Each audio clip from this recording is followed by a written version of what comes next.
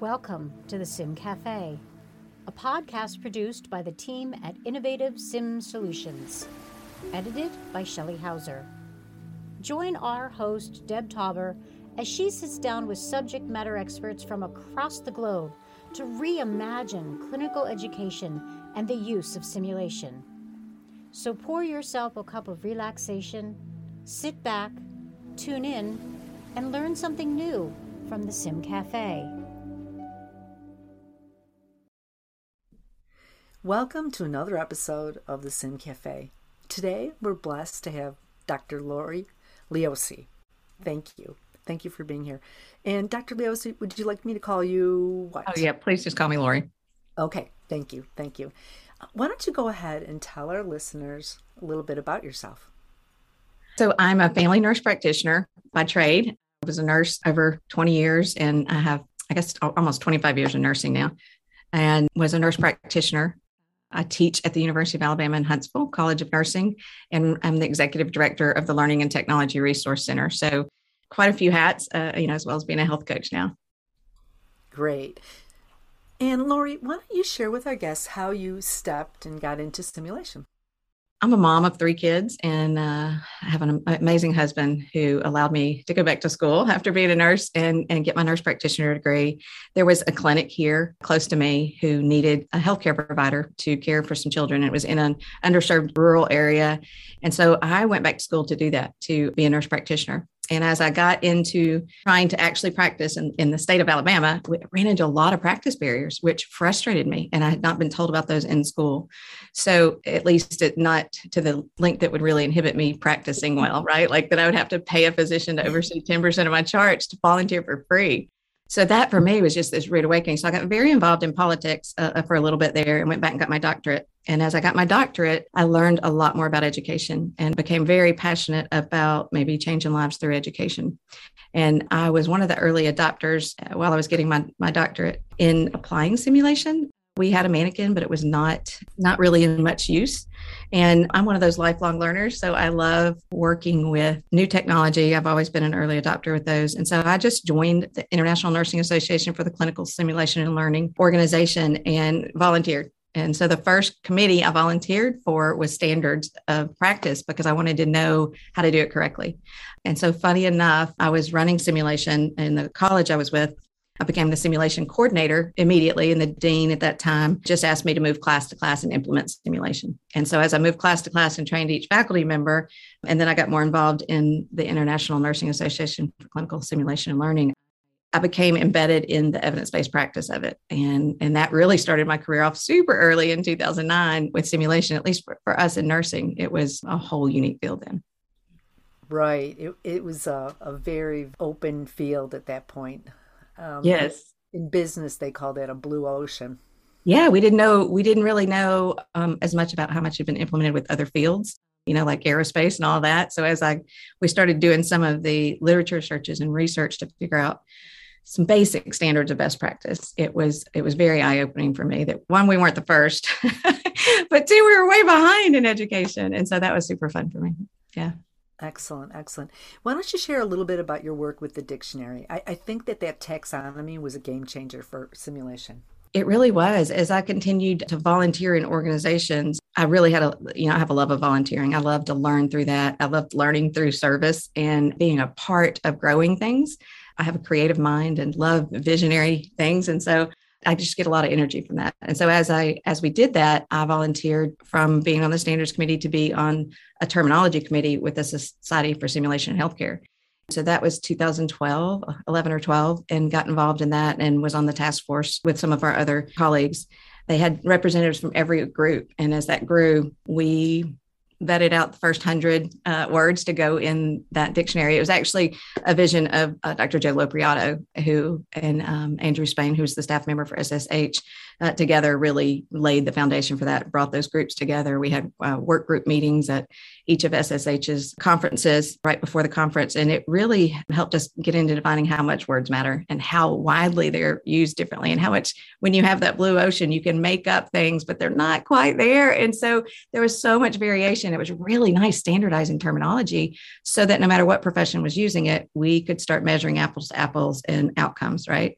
And so that was really fun. And it has grown. I became the editor of the Simulation Dictionary when Dr. Joe Lopriato became the president-elect. He'd been leading it for those years. And so the last 3 or 4 years, I've been the editor of the dictionary, and we have some associate editors, and we couldn't do it without them and the members that contribute to the words that are confusing. And so we add words every year. We've done a just-in-time update to that. So we have a version 1 that Dr. Joe Lopriato did in 2016 was the first publication. And then we did an update every 3 to 4 years. And it's really based on the need of the dictionary and our memberships with SSH, what the members need. And we did an update in 2020, but then the pandemic hit. So we did an additional update in the fall, adding some words about all of the virtual things that were going on with simulation. And just some clarification, because there were articles coming out left and right, and we were calling all kinds of things different, telehealth and telesim and all these things. So we needed a little clarification. And so we did an article on that and then an update and added acronyms and things just to help some consistency in what we'll be reading in the future, hopefully. But the dictionary doesn't dictate what you use. It really just is a collection of how it's been used, how it's already reflected in literature.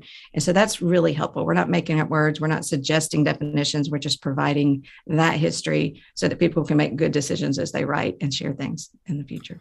Excellent work. Excellent work. Thank you so much for all you've done. It's so fun. It's such a fun thing to do. Yeah. All right. Laura, I'm going to ask you my next question, which is, can you share with our listeners your favorite or most impactful simulation story? Yeah, I've got so many, but on my part, what was most impactful for me in knowing simulation was a field that I needed to just dive into head first.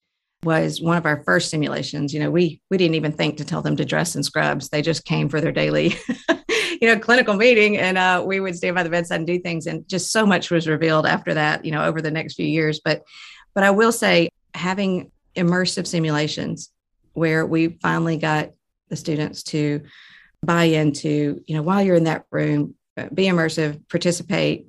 This isn't fiction. You're going to run into this situation one day. When the reality hit them and they actually dug in 100% and really tried to take care of the patient and forgot that it was made of plastic, the more interactive we were, the more voices. By the time the simulation was over, and it's not even the subject about the simulation, it was the way they interacted with them. And then the debriefing after. The debriefing for me was probably my favorite part of the simulation, because they went through, and while they made a couple of mistakes, I was so excited. They weren't afraid of those mistakes. And then by the time we got to debriefing, I'll never forget, we had every student around the table had a different emotion. I had some that were angry and arms back. They thought they knew what they would do in that situation. And they were angry at themselves, not at the situation or the sim or anything else. And it was so funny starting to read emotions, and even using a debriefing tool was almost unheard of. But we did go through feelings first, like, okay. And I had to do it, because you could see the different feelings on everyone, and had somebody crying who that simulation touched them in a different way. And then we had some that were so excited, and leaders who stepped up who didn't know they were leaders. But when everybody else stepped back and they had a minute to think, they stepped in and they did the right thing. And I think for me, that was the moment my aha moment came on, and I got so curious about what they were doing and what they were feeling. We were able to kind of normalize the feelings and take it from there as a learning point and bridge the gap in their knowledge. It was just such a beautiful thing to see it come together, even though we didn't know everything, right? This was so early. We didn't know everything, but it changed their lives. And they still come back and say that was like the moment for them when they realized it was learning, they weren't intimidated, and that there are things they know and don't know. And when you get to the application part, which is what we couldn't do in education before, we can get them to do a skill or something, but we can't supply that emotion, that feeling, and then allow them to make a mistake and correct it, immediately, the branches of their thinking. And it was just so deep, and it was so impactful for them. And for me, it changed my career as a faculty member, as a teacher, no longer the sage on the stage, just go by what they're feeling, what they need. They had so much knowledge, and not being empty vessels. It was so fun to really just feel what they needed and not throw in a bunch of information at them, and then see the impact it had on their careers. And they've come back, and it's so nice to see students who, say you made an impact in some way with all of that, even though you weren't perfect at it. So really that was my first super impactful simulation that made me know this field was so valuable to healthcare. Great. Thank you. And Lori, where do you think simulation is going to go in the future? What do you think the future holds? Yeah. So after the pandemic, obviously all the barriers have been broken again, which is one of my favorite things. Yeah. Kaboom, like gone, broken, is we're reevaluating it again. So simulation is so dynamic in that every barrier we think we've gotten to, every time we think we're getting this perfect structure in place, there is no perfect. And that's the fun part. And we're also teaching our students there's no perfect. So I think there's going to be more emphasis on the not just the process of debriefing, but flexible debriefing in all different areas. We know there's more video simulation based, virtual distance simulation, telesimulation, but also it created a huge need for telehealth simulations. How do you do telehealth? How do you do a physical exam? And we had started some of that, but it especially rose up during the pandemic when we couldn't be on site together. And then it also propelled faculty members to get out of our comfort zones with, oh, you can't debrief unless you're in a room. You can't debrief unless you're in a round table, and then, or how do I do that? And so, but they've gained confidence in that too, in a rapid manner that we, a rapid uptake, which is not typically the case. So even late adopters were able to jump in, watch some of their coworkers do it, participate in it. So much is now on the table with how we use our specialists, because we are, zooming in all kinds of specialists now for all different simulations, which we're in particular are not the College of Health Sciences. So we just have nursing, but we have Auburn Pharmacy coming out. Now we have UAB School of Medicine that we collaborate with, and which is going to create better interdisciplinary teams. So I think we've broken down a lot of those barriers of how we can do that, not just for our own students and saving money and things. We also obviously can use our simulation centers for virtual pieces, but that means we need probably less expensive equipment. And I think that is something we hadn't thought about either. Right. There's a lot of changes occurring. Someone reached out to me regarding dental simulation. Yeah. And, once again, before you know it, we'll be doing accreditation on dental programs. Yeah, no, I don't doubt it at all. So I don't know if you know, but I was a dental hygienist before I was a nurse. And we used to do emergency bedside practice education so that if somebody had a heart attack in your chair, we didn't treat it, but what do you do? But there's also, you have lots of parts. There's still the patient interactions. There's the patient education. There's so much to that. It's unlimited and it can apply to everything, sales and marketing, whatever you want, it can apply to it. But the people skills is part of what I think it's going to also enhance as we move forward, because we've gotten so far away from it with texting and other things. That patient care piece, no matter where you are, is vital. Yeah, the empathy and compassion. Yes, seeing it. Yeah, and eye contact. And vulnerability of our clients and patients. Yeah. And there's so many ways to show that as the provider and see it and learn the observing skills that healthcare providers used to rely on so heavily for, are they in pain? Can you see a grimace? What's their voice sounding like? Are they holding something? Just all those things, especially as nurses, that we pay attention to. But every field can do that. Yeah, I agree. Thanks so much. Yes. Lori, you're doing some groundbreaking work on coaching people. Do you want to share with our guests what you're doing and what drove you to that? Yeah, I'd love to. Obviously, the pandemic made everybody rethink everything about their careers. And I had COVID early before they came out with the vaccine in January, before they came out with the vaccine. And we had that. And I think it made everybody try and realign their values in some way. But more importantly, everybody was withdrawn. They were isolated at home. I was seeing just tons of depression and tons of fear, not just being withdrawn. And I felt led to start putting some positive information out there, trying to inspire people. But I myself started looking at my own health and my role in my health. And I realized that I had not been taking care of myself. Like I was overworking, doing all these things, but I had gained some weight and I was 50, just turned 50 in the middle of the pandemic. And I think all of that together was like this great, combustion of, all right, what are we going to do? And how can we be most impactful with this next phase of our lives? And I really decided I was going to take responsibility for my own health, which I did. And so lost 52 pounds in about 3.5 months and had an opportunity to start into preventative medicine, health coaching.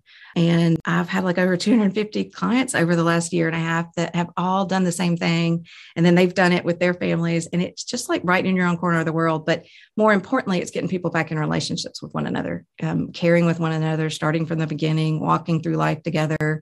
And as people engage with that, it becomes contagious for their families. So it's changing families and moms and dads. And it's just the coolest thing to see. So I also did a life coach certificate, which I think I'll finish this next month, because life and health coaching go together so much.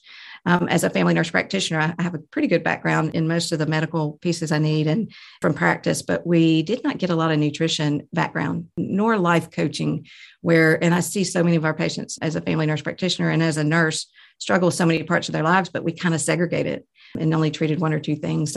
I started health coaching a year ago in September, and it has been life-changing for me. Like, I just feel so much more joy and aligned my purpose and my passion with helping people. And I know preventative care is the way we're going in the future, as other things are, can't go in the hospital with your loved ones. And so we got to keep them out, right? And then we got to keep immune systems healthy. And people, 80% of the world is obese or so. And, there's a large number there, and it varies from wherever you get your percentages, but that's a lot of people that need help. And that's a lot of people who are losing hope. And the way we even grow our foods and things here is so different. And after 40, I think you got to stimulate your metabolism a little. So we had to figure out how to do that to keep it moving and your body healthy. And those are all cornerstones of health as you age as well.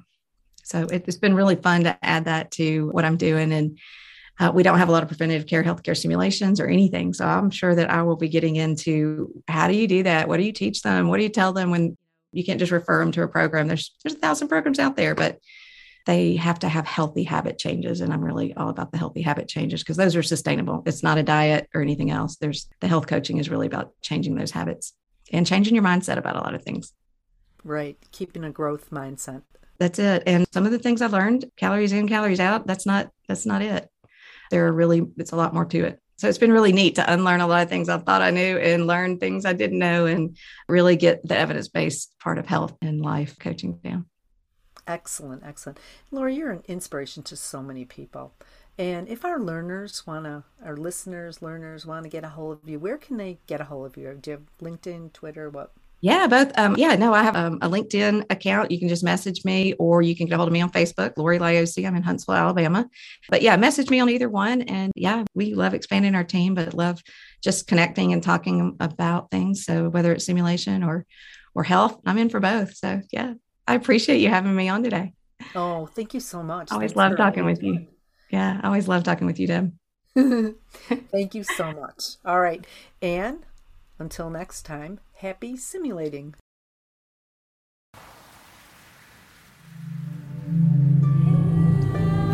Thanks for joining us here at the Sim Cafe. We hope you enjoyed. Connect with us at www.innovativesimsolutions.com. And be sure to hit that like and subscribe button so you never miss an episode of the Sim Cafe.